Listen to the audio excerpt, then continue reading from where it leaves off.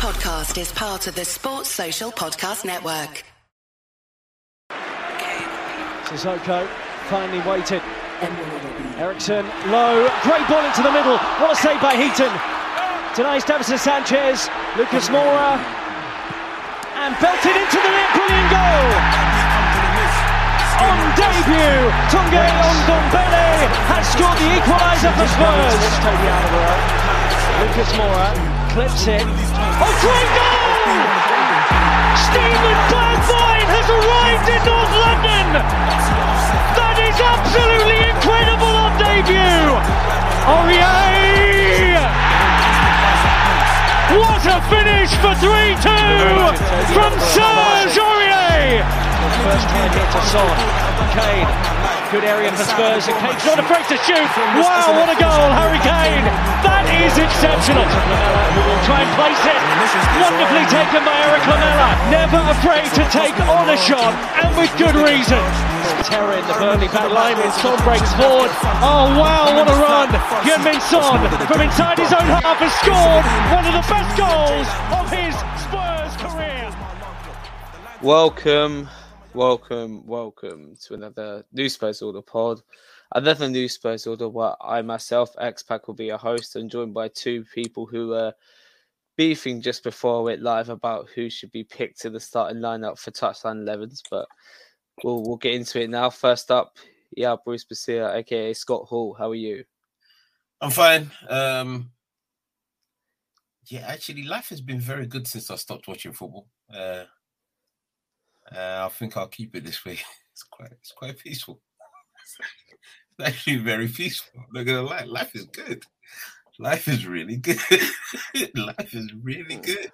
I'm actually in a good mood. I'm telling you, life is good.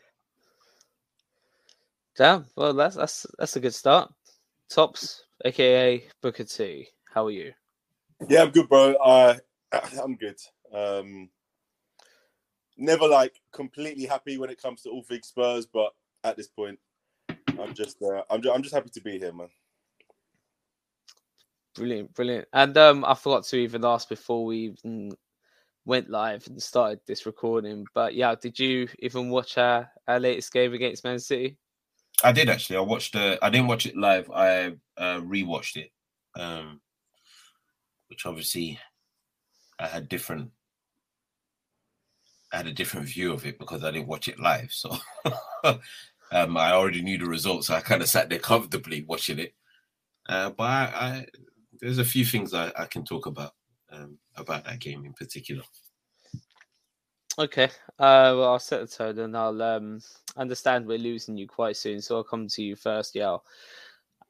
To set the tone a little bit, Man City's lineup again was a dysfunctional one. I think those who were watching it live thought, okay, this actually suits us because they didn't start Laporte, Diaz, De Bruyne, Gundogan. Went for a kind of makeshift. Well, not makeshift. I think you've actually played this lineup a fair bit this season, or the personnel at least, with a Kanje, Ake, as part of the set back pair, Rico Lewis and Carl Walker. Then they have Rodri, Bernardo Silva. Was it Mahrez? I'm not going to miss out a player, but screw it. Mahrez, Grealish, Haaland and Alvarez. Obviously Ederson in goal. But they went for some kind of split striker system, I guess, to maybe try and reinvigorate Haaland. But just talk to me how, I guess, that first half played out. I think the first half played into our hands, if I'm being honest with you. But I don't think that was more on how City came out. I think that it played into our hands because we knew what City were going to do. City played the same way, regardless of who the personnel are or the formation is. We know what they want to do as a team. And so in that first half, and what would happen for the rest of the game, really, I noticed that obviously we were pushing Dyer into the midfield when we was not in possession, therefore creating a weird kind of 4 at the back, 2 and a 1, where Dyer was like the lone DM when we were trying to recover the ball. And so when City will try and beat the press, instead of having to deal with, say, one midfielder or even two, depending on who was press triggering, they had to actually deal with the two main centre midfielders and couldn't go past us because Dyer was in that pocket where they would have normally just popped the ball around and the players free. And I think that worked a treat. I think they literally played, as she said, I think they literally played into our hands, hilariously. But City are our ground. I don't know what we have over them. But Jesus, like these men haven't scored in like five home games. That's a long time to not score at our opponent's ground. To not score. Forget not winning. Just to not score. They haven't scored in 5 attempts, so well. And I thought I jinxed him mentioning it last week that they hadn't scored in 4 games at our stadium, and yet they did even score again, despite this best striker in the Premier League. This is like the third 1-0 we've had over them at the stadium as well. Yeah, they can hold that. And I'll move on to you as well, Tops. So I was just going to get your thoughts on the first half, because for all... I had to watch the game back as well. I didn't get to watch it live, and I watched it back a few hours ago. And I feel like, on top of what Yao said, I feel like City played into our hands. I don't think we were great. Yeah, to be honest, but like it was. When I think about the game, I've not managed to watch it again, which has annoyed me a little bit, because I've not seen it from like a TV perspective. But from being there were 3 things that I kind of, at the end of the first half, I kind of accepted. The first thing is that we were just happy to see possession. We gave them a lot of time on the ball to kind of, do what City do, really. And by saying that, I mean, they're very good at keeping possession, recycling possession, moving possession from side to side.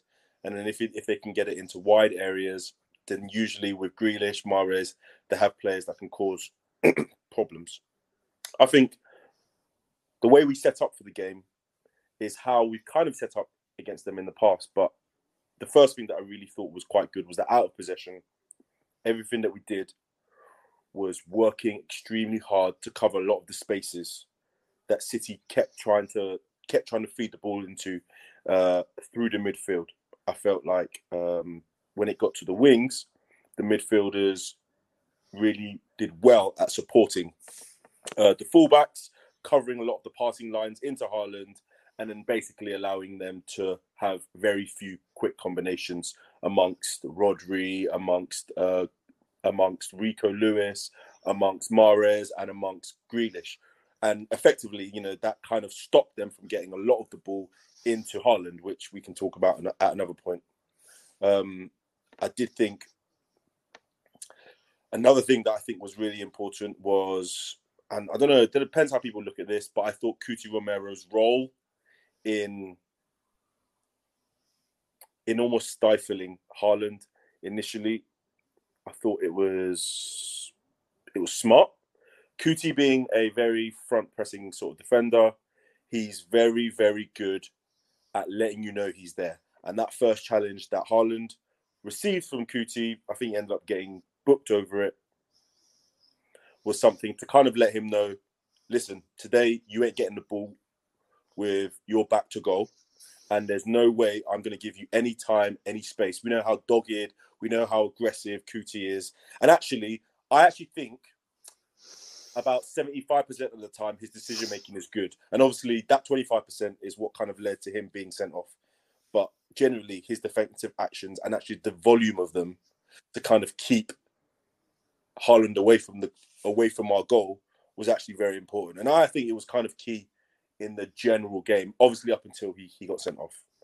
And the third thing that I think that we did really well, which I know it sounds so basic, but it's so important in terms of when you go into these big games against top 6 teams, is that in the box, we defended doggedly. We we defended so well in the box, and actually we were able to pack the box, not only with our defenders, but with the midfielders that were needed to make it very difficult to allow them to get the ball into the wide areas, because we know City, they're not really a cross inside. So they're going to always try and move the ball into wide areas to then dribble themselves into areas to create attacking options in the box. And actually, every time it came into the box, they met Dyer. Every time they came into the box, they met Royale. Every time they came into the box, they met even Davies, who I thought was excellent. Who thought was excellent in parts of that first half. So I felt like 3 of those things, in my opinion, were really, really important. And actually, although when I looked at it and it was half time, I didn't think we played amazing. But then there was some stuff that I can talk about later in the second half, which kind of edged it for me. And to be honest with you, we are very lucky as well that we have we have players in Kane and Son who are literally high XG performers or over XG performers. So given the few chances that we generally create as a team over the last few years at Tottenham, these are guys that actually, when the opportunity arises, we want the ball falling to them. And even when you look at the chance, really good press from Højbjerg to nip it and actually to lay on the assist. Kane doesn't even hit the ball well, but it's enough and it's quick. A quick enough strike to be able to offset any standing that Ederson would have to set himself. And obviously, we went 1-1. Touche. I definitely agree with you in the sense that we were really good in our press and shuttling across the close space, whether it be higher up the pitch or even just in like a deeper block. I think it was excellent, but I was trying to throughout rewatching it, I was trying to get myself in the frame of reference of watching it live, and I kind of thought that some of our transitions, our counter-attacks, just kept on breaking down unnecessarily for me. It was just that final part of the move while we created the opening just to create a good chance on goal. It was just lacking for me. And on top of the inconsistent referee, like for whatever reason, he was just refusing to book Man City players, despite like Grealish could have easily got one. Rico Lewis could have easily got one. Alvarez could have got one. He made such odd decisions. In that first half, he just didn't want to give us anything. The first opportunity that he could, he gave Romero a yellow card. The first opportunity he could to Benten, he gave him a yellow card. That was so soft as well. And that happened, I think, in that first half that he just didn't seem to... I wouldn't say he didn't control the game well, but he was allowing very, very yellow cardable offences to go just to be... He was just ignoring them. And then the first opportunities he could, the fans got on his back, and obviously he gave yellow cards to Benten. I don't know, man. Sometimes the refereeing in this league is so inconsistent. It's not even worth getting into. That was around the time I think Rico Lewis just ended up laying on the ball because he knew he was about to lose it, and then we actually got the ball back. We went to counter, and then the referee just gave a drop ball. There was a few odd decisions, and I was thinking like we are absorbing too much pressure here just for lack of just being able to create consistent chances. Because I thought we had enough openings to create more, but there was some weird decision making at times, especially from Perisic, who's passed was I think a bit off on the day. There was a chance where Højbjerg could have. No, I think you're being kind. Just could have recycled it out wide. There was that transition towards the end where Son just carried it and then took a shot when it was like a 3-on-4, and then Højbjerg ended up taking a shot afterwards. I think even though we outshot City, I didn't see us as enough of a threat to ideally be looking to keep a lead. But I'll see. We'll pass it over to see how he closed out the game. Obviously, after Kane got his record-breaking 267th goal for Spurs, which makes him a highest ever goal scorer. I'm sure you were passing about that. And yeah, just how the game played out for, I guess, the second half and onwards for you. Well done to Kane to getting the record. You were mentioned on the main pod quite a lot as well, by the way, this past week for talking about Kane. Was I? Yeah. I think Mr. Meads. Yeah, was, Meads mentioned you saying quite that. a bit. Yeah, I think yeah, he was did. in agreement with it, or I don't know if he just found it amusing, or he was in agreement with it, or both. But yeah, it was mentioned. What, that I get onto Kane? Yeah, he no, didn't, I think he some didn't of your disagree. takes, some of your takes in the past on Kane.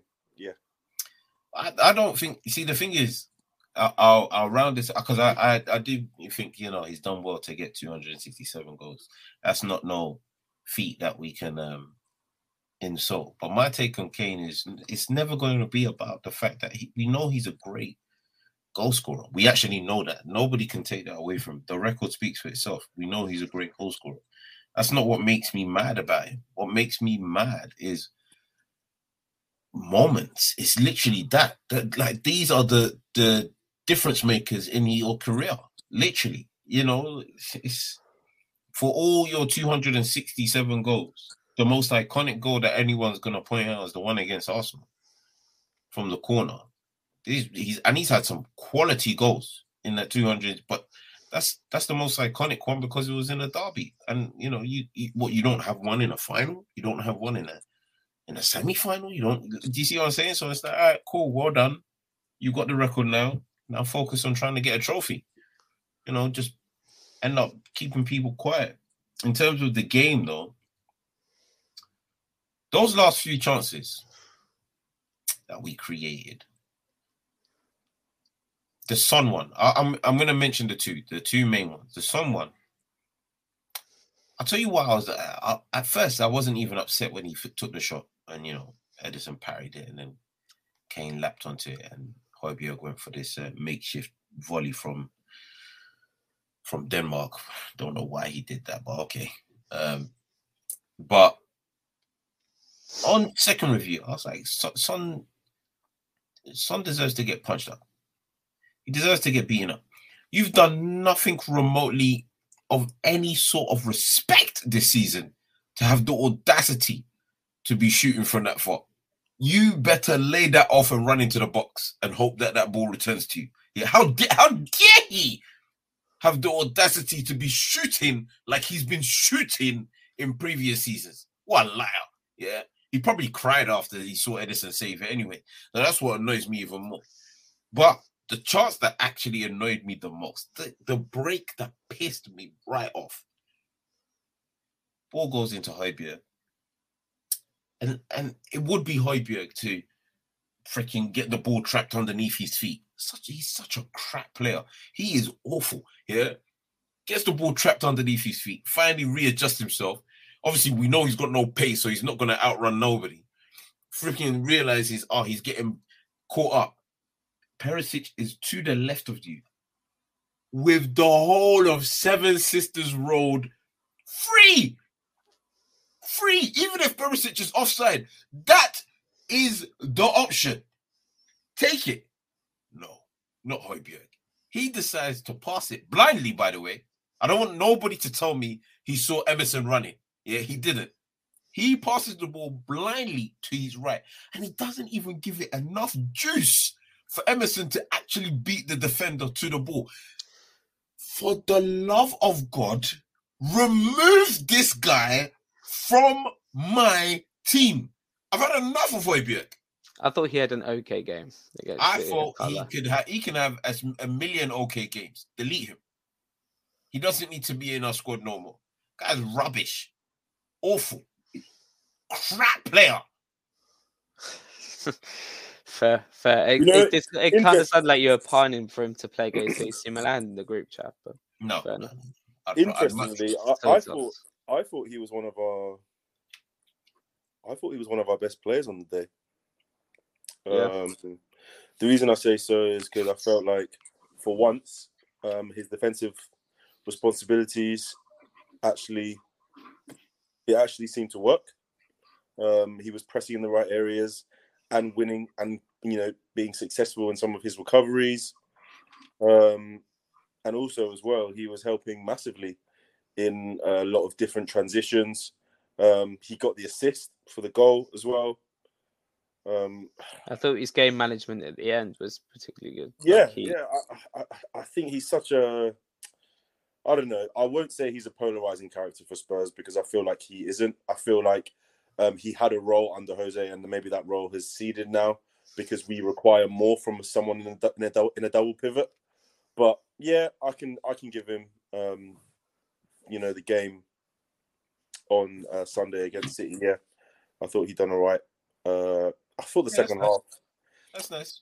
The second half was a funny one because whilst we continue to be very, very good defensively, City, they didn't seem to create very much, but it was odd. The role that they give Rico Lewis as this inside midfielder fullback was odd, in my opinion, because there were lots of moments that it allowed Kulusevski to really have an open sort of run at that right side, which, weirdly, disappointingly, he didn't really take advantage of. But then also, because of that, it does two things. It forces Grealish to either do some defending or it forces Nathan Ake across. So it stretches them. And that's one thing that we did get some joy, is that we constantly stretch them in transition. Like I was absolutely baffled at the amount of transitions we were able to take on City, especially from moments where we had won the ball centrally a lot of the time, or we had maybe taken it from Grealish on that right side from Emerson. But the rate at which we were able to break on these guys, it was kind of baffling to me. And I thought, like, one of them we would probably be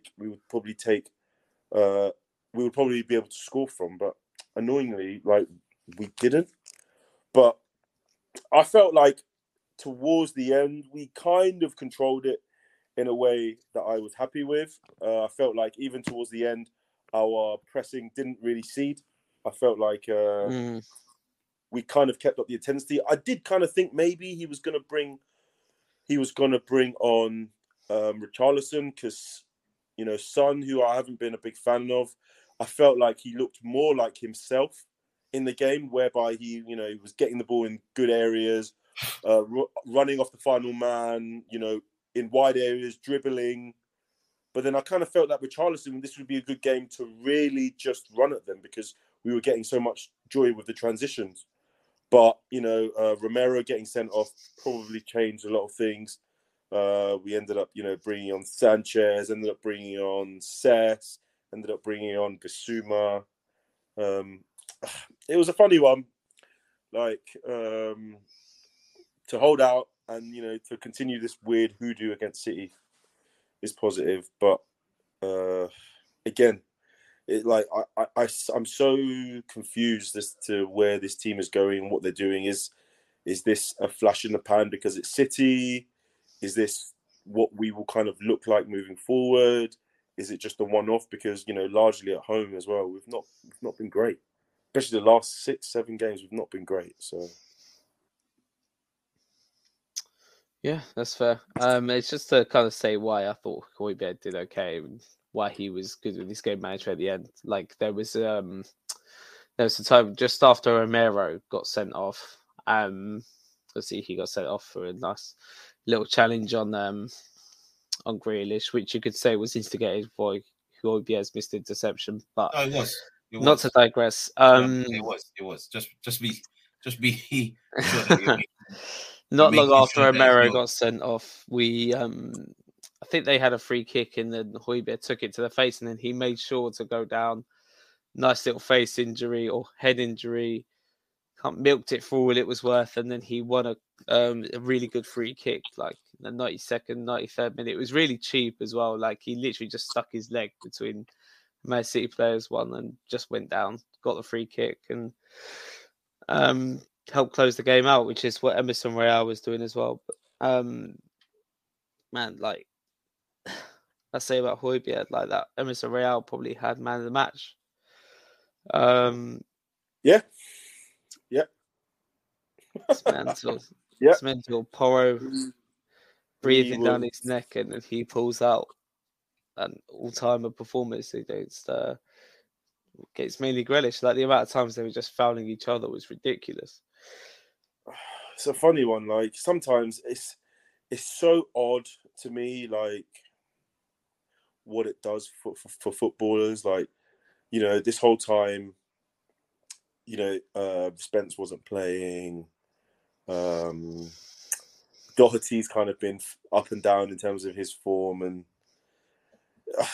it's very strange how, like, suddenly, you know, the signing of a £48 million starter can somehow force you, or not force you, but almost just put a rocket, you know, up your backside and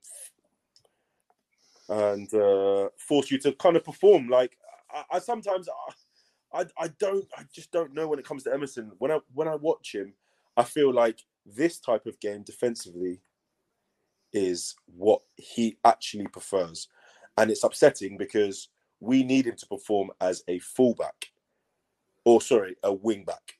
So as a wing back, I need him to kind of be offering something on both sides. But in these type of games where it's kind of backs against the wall, we're kind of we're happy to give up possession. He seems to perform well in these games. He does actually perform well in these games, and, like, you know, being there watching him, you know, he didn't give anything apart from that foul towards the end, which I think he may or may not have been booked for. He really didn't give anything to Grealish, and Grealish, you know, he got packed in. He got packed in a bit, yeah, you know, like by Emerson. So it's a strange one. He, you know, recoveries, challenges, clearances, interceptions, all of his numbers, they were all up. It was an interestingly, surprisingly good performance, to be honest. Was he your man of the match as well, yeah? Yeah, he was. He was the man of the match. Højbjerg wasn't good. Fair enough. That's all you really needed to say, really. Really. Okay, yeah, moving on then. Nice little 1-0 win. Caesar, so let's see, within striking distance of fourth again, with, I guess, what you could call a favourable run of fixtures in the Premier League coming up. As long as we can kind of get through March unscathed. Did anyone see Levy's little piece with BT Sport? No, what did he say? No, I've got it recorded, but I've not seen it. It's about half an hour long, is it? Yeah, I mean, they kind of just started with the beginning and when he took over and kind of what the vision was, and then just kind of topped it off with a lot of the quotables you would have seen probably on the timeline on Spurs Twitter. Okay. So he's saying about how he wants the team to now win trophies. Now they're in a position to sustain success. This is to paraphrase, obviously, that he will buy the best players that he can afford for the manager. Yeah, little things like this, and just speaking of his pride for the whole Northumberland project, not just the stadium as a whole, and just kind of echoing his intention to support the community as a whole, not just the club and the stadium. I guess it's come at a good time for him, a little bit of positive PR after the whole January transfer window debacle and the Tottenham Hotspur Supporters Trust having their questions about the club direction answered in a somewhat kind of condescending tone. Yeah, we'll see, but he put a fair bit of positive prop up for himself. Not saying I believe it, but he does come across. I think he intends to come across passionate about Spurs and has their best intentions at heart. I'm still looking for actions to speak louder than the words, to be fair, but it was just interesting just to see his face. If he takes a slap from 20 of our fans, then I'll believe that he cares about Spurs. I'm not sure he can take 20 slaps, to be fair. He's shorter than me. All right, then make it 120. I just find it, I don't know, I'm not really sure what to make of it. Like the timing of it all as well, because... Oh, the timing is deliberate. You know, like, I in many respects, like, and I'm just playing devil's advocate here.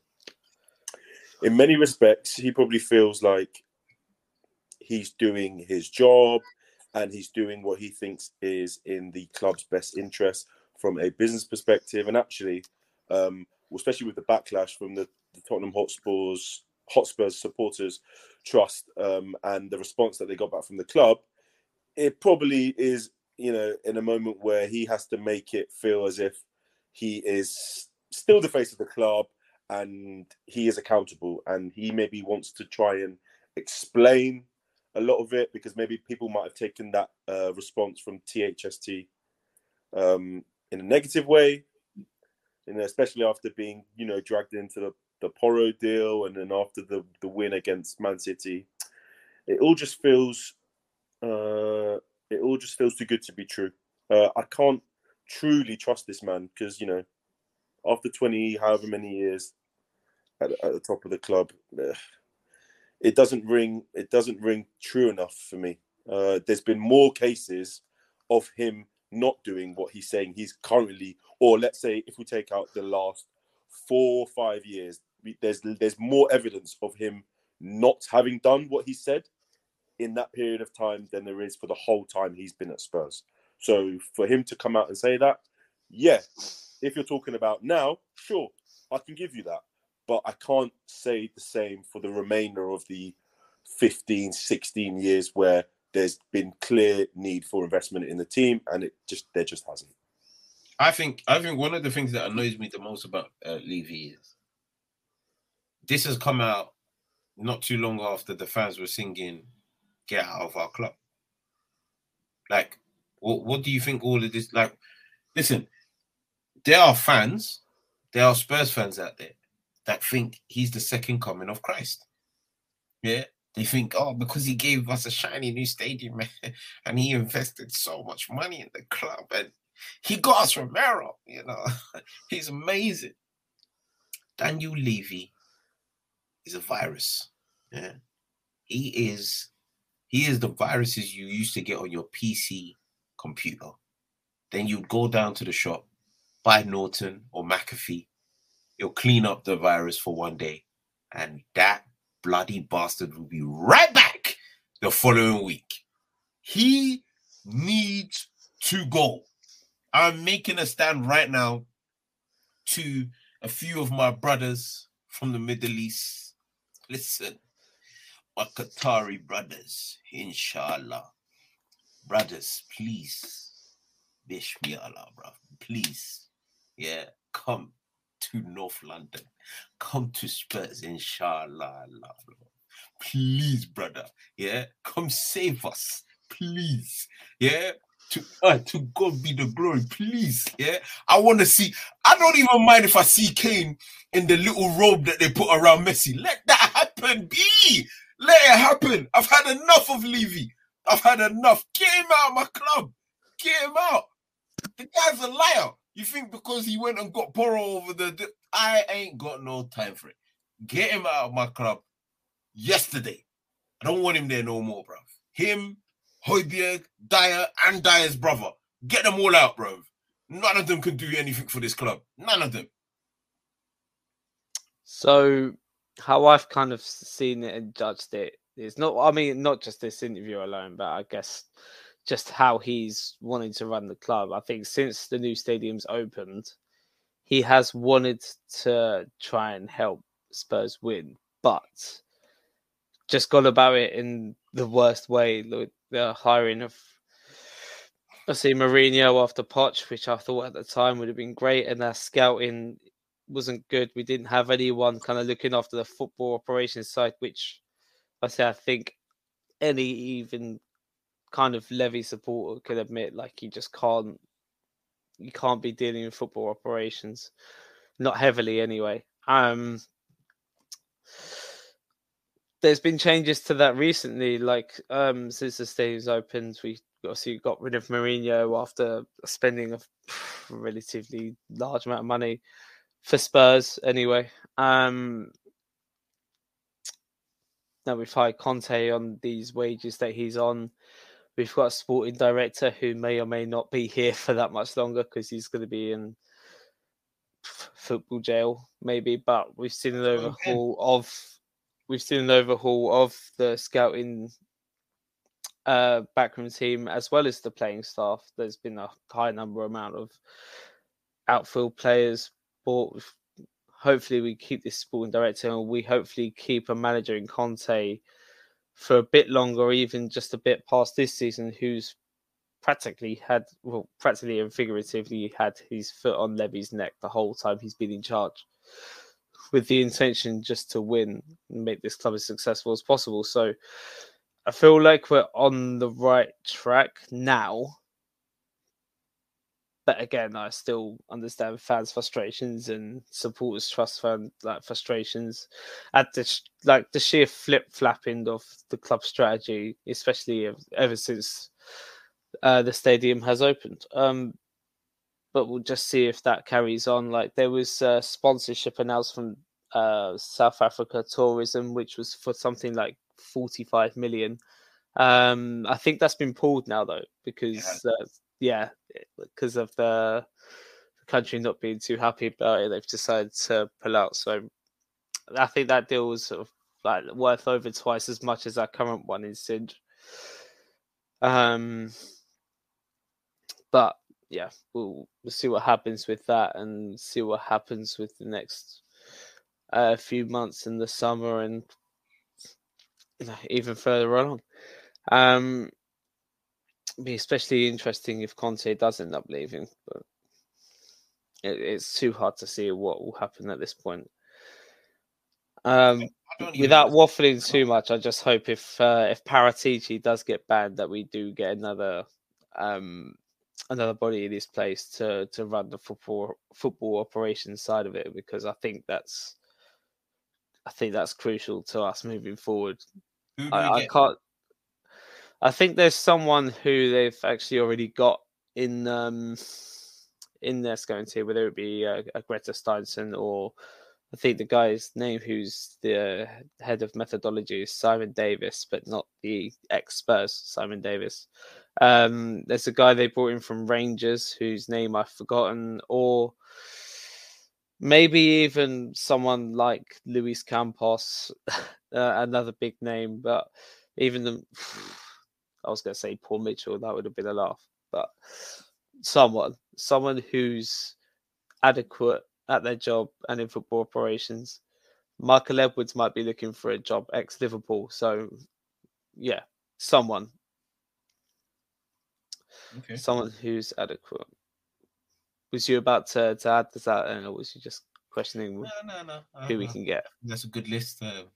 I'd like Paul Mitchell to come back, but we burned that bridge. I think so. He hates us. I think so. Yeah. For further context, for those who might be listening and don't understand why the bridge with Paul Mitchell got burnt, is essentially he wanted to sign Sadio Mane. Levy said no for a difference of, I think it was just a few, like 10, 20 grand in wages and a couple £1 million. Said no to Mane and got Sissoko instead. So, yeah, it's pretty understandable. Jesus Christ. I've had enough. Yeah, these Qatari brothers, I didn't actually want to bring it up, but they better listen to this pod immediately. If this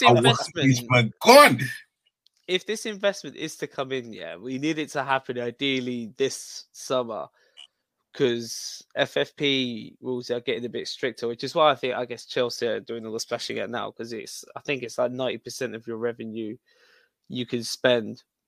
So obviously 90% relative to your revenue, and that goes gradually down. So from 24-25 season, you can spend 70% relative to your revenue, which is I think I think there was a bit in the statement to the Tottenham Hotspur Supporters Trust.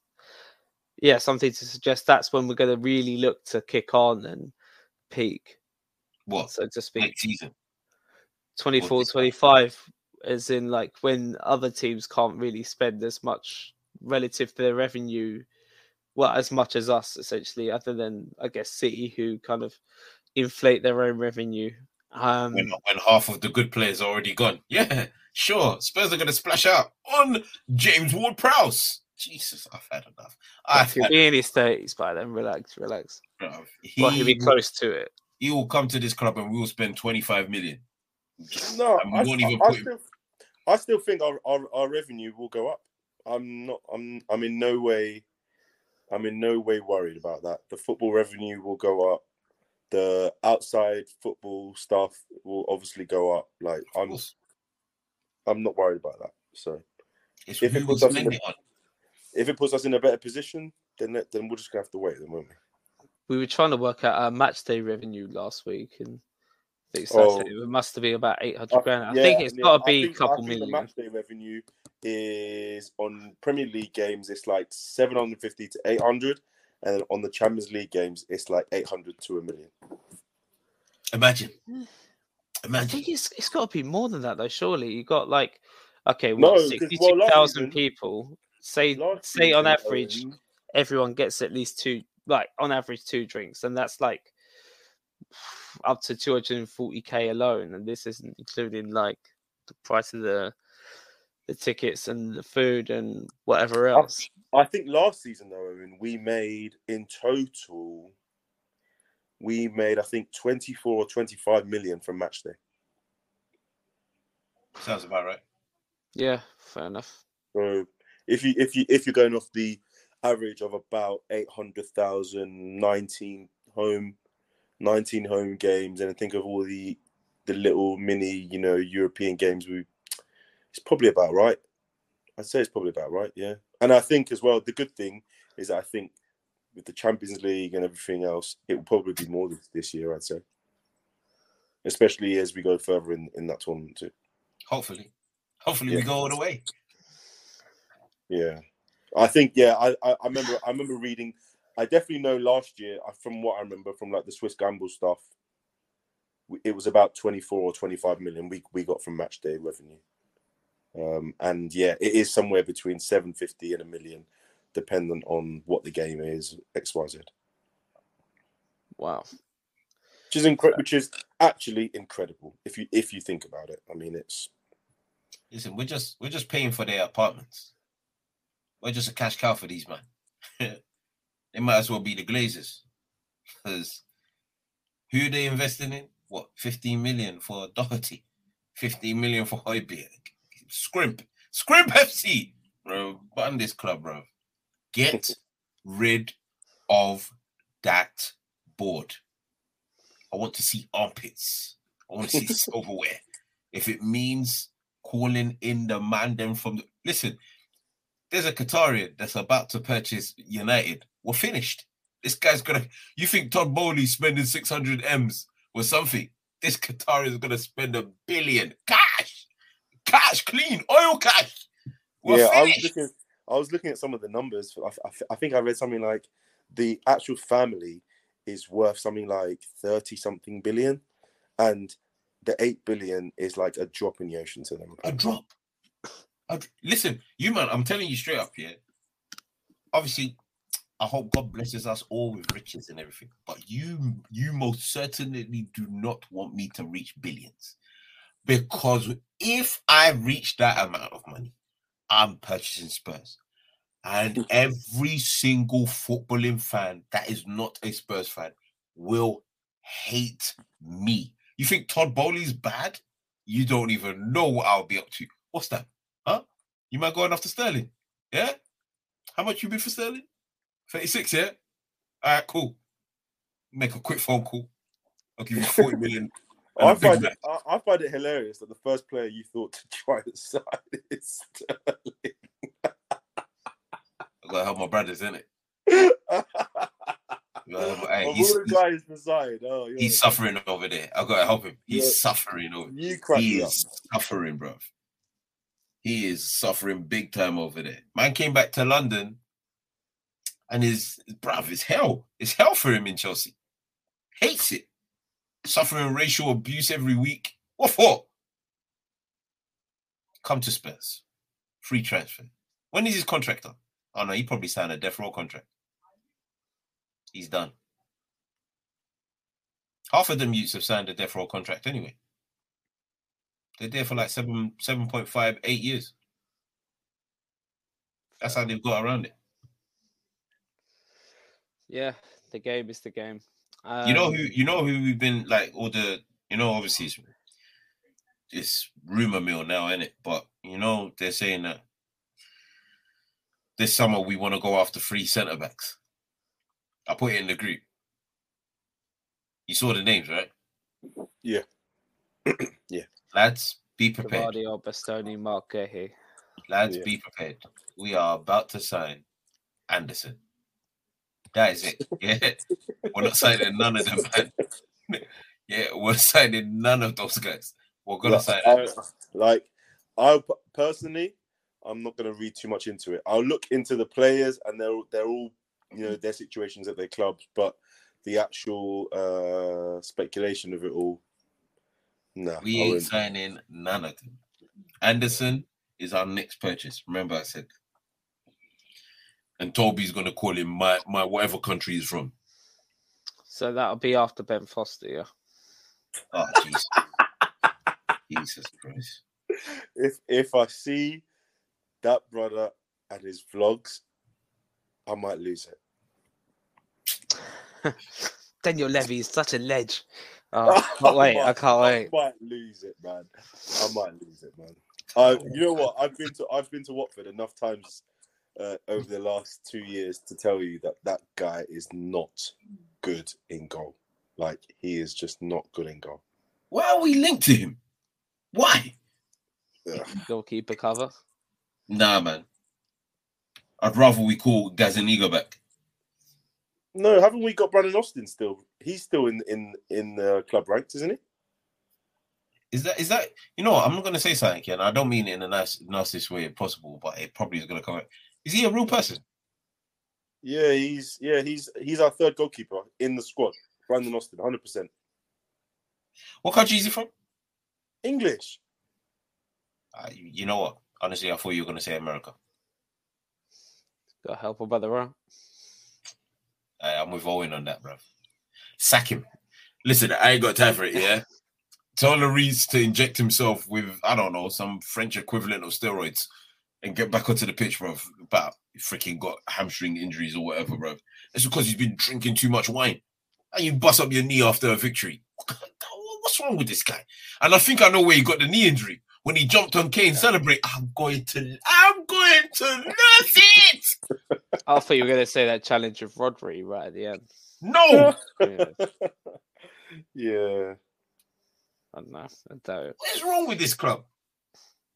This is what I was going to get into because we just can't have nice things. Like, there was a press conference earlier today from Stellini. It was like, oh, we've got no injuries other than Lloris. And then it comes out that Bissouma's having surgery on a stress fracture in his ankle. So we've got some unavailable players for Leicester. Just, I guess, Romero's suspended as well as Bissouma being injured. And then we've got Højbjerg suspended for AC Milan. But we'll cover, I guess, the Leicester game first. What's the initial prediction given the personnel available? Oh, we're going to lose. I haven't said that we're going to win a game since coming up to 2 months now, and I'm sticking with it. We're going to lose 3-1. Who would you start out of Sanchez and Tanganga? Jesus. You would start Jesus, okay. Tops, who would you? What would your prediction be? Wait, is that really the only choice? I mean, okay, like, it's a funny one because I guess so. Romero being out. Romero's out. I mean, in my head, I was thinking just because of his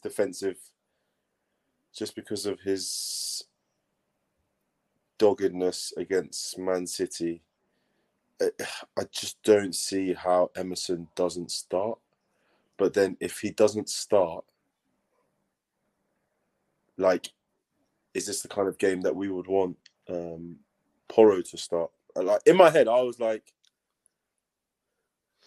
if he trusts Emerson enough, why not just play Emerson at right centre back? But then in my head, I was like, that doesn't even sound right. Like, I don't even like this guy at right back, let alone right wing back. And I'm thinking to trust him as a player on the ball in any sort of automation, any sort of build-up. I don't think it would work. In an ideal world, I need someone who can play that role well enough to allow Emerson to start the game and maybe Porro come on. So if I look at it from that perspective, then it has to be Sanchez. So then Royale Sanchez and and Sanchez Emerson start on the together. same side. Yeah, those two, when they start together, it's utter chaos.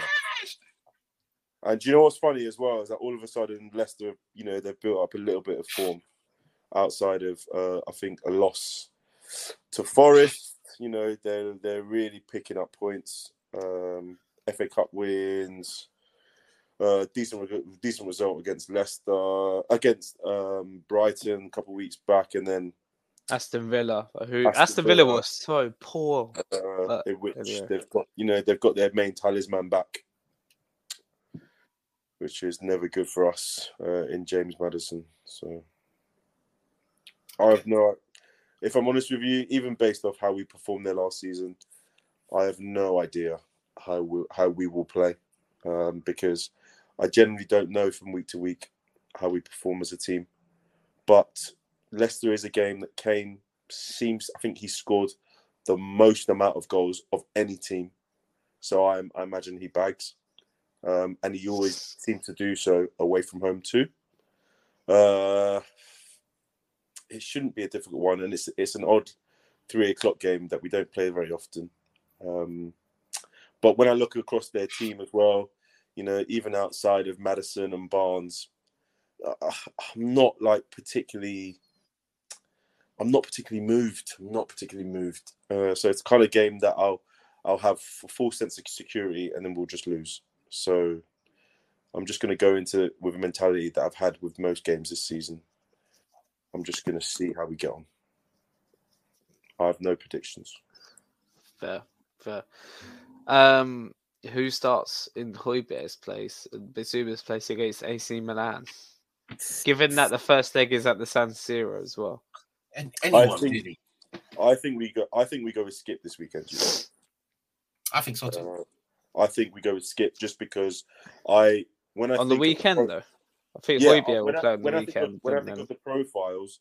Oh no, Højbjerg's still playing on the weekend. When I think, Højbjerg's still available on the weekend. Pissed. Yeah, so he's suspended in the Champions League. Oh, excuse me. Sorry. Then if that's the case, yeah, I imagine it will be Højbjerg and Benten on the weekend, and I think it will be Sarr and Benten against AC Milan on Tuesday. And the reason I say so is just when I think about our current profiles, I've watched the last two games Inter AC have played, and normally in midfield they've been going with Tonali and Krunic. Benacer is back for Spurs apparently. Oh, is he? Is he? Okay, yeah. So that's a key returner. I don't think we're going to be too risk averse. I don't feel that. I actually feel this is a game for the taking. AC Milan, I feel like even though they've been in a bad run, they're going to want to try and get themselves out of a bad run, and I want us to go there and just compound the pain. Just make it even more difficult for them. So they're going to probably want to, give a good account of themselves. But I feel like we have enough across the pitch to really cause them problems. I was watching the last few games they've played. Sassuolo at home, Inter at home. They don't look great at the moment. But Champions League is a completely different kettle of fish. Yeah, it's a sketchy one because even when they had a lot of these players available, especially Mike Maignan, who's not available for Spurs, but when he was available against Chelsea, I watched both those legs, and this is part of Chelsea. They made Milan look super mid, super mid. It's a Tomori strange one obviously because gets sent off in the first half in the San Siro game, but still, they have lots of it's odd as well because when you look at their team, they've got lots of talent all across the team. I mean, they're the current Serie A champions. We're talking about Charles de Ketelaere. We're talking about Brahim Diaz, Tonali, Benacer. Rafael Leao, Andre Rebic, Yacine Adli. Like these are not scrubs, but they seem to have not been able to get themselves out of a rut. One thing I do think will play to our advantage is that, recently they've just been starting with Giroud and Origi. And these are kind of players that we kind of, we can probably get tape on. We could probably have experience playing against them. And I feel like maybe that kind of will work to our advantage a little bit. They're not monsters up front, but they're players that I definitely feel that we can definitely manage. Rafael Leao is an odd one as well. I've kind of kept an eye on him since the World Cup, and it's strange. He doesn't seem to start games, and then when he does come on, it tends to be just however he's feeling. If he's in the mood, you're going to get a killer performance with him. And if he's not, a few take-ons, a few sprints, and that's it. Damn, yeah, it's going to be a tense one. Obviously, we have a little bit of heritage at the San Siro as well. Not just the whole Bale free kick thing, but when we played AC Milan and Gattuso tried to fight a 70-year-old in Joe Jordan after we won. I think that was a bit of AC Milan as well. Like this is like prime Zlatan at that point, who couldn't even get the edge off big Michael Dawson. So yeah, we'll see. Strange times, but triumphant times as well. Tops, thank you for joining me tonight. Say thank you to Yao as well. He's obviously just had to leave us because he's busy doing something. But yeah, that wraps up another new Spurs Order pod. Please be sure to check out our recordings. We do tend to stream live on a Thursday evening, or you can check out the audio on a Saturday morning. But as for now, peace out and come on, you Spurs. Come on, you Spurs. On debut, Tunge Ndombele has scored the equaliser for Spurs. Lucas Moura clips it. Oh, great goal! Steven Bergwijn has arrived in North London. That is absolutely incredible on debut. Sports Social Podcast Network.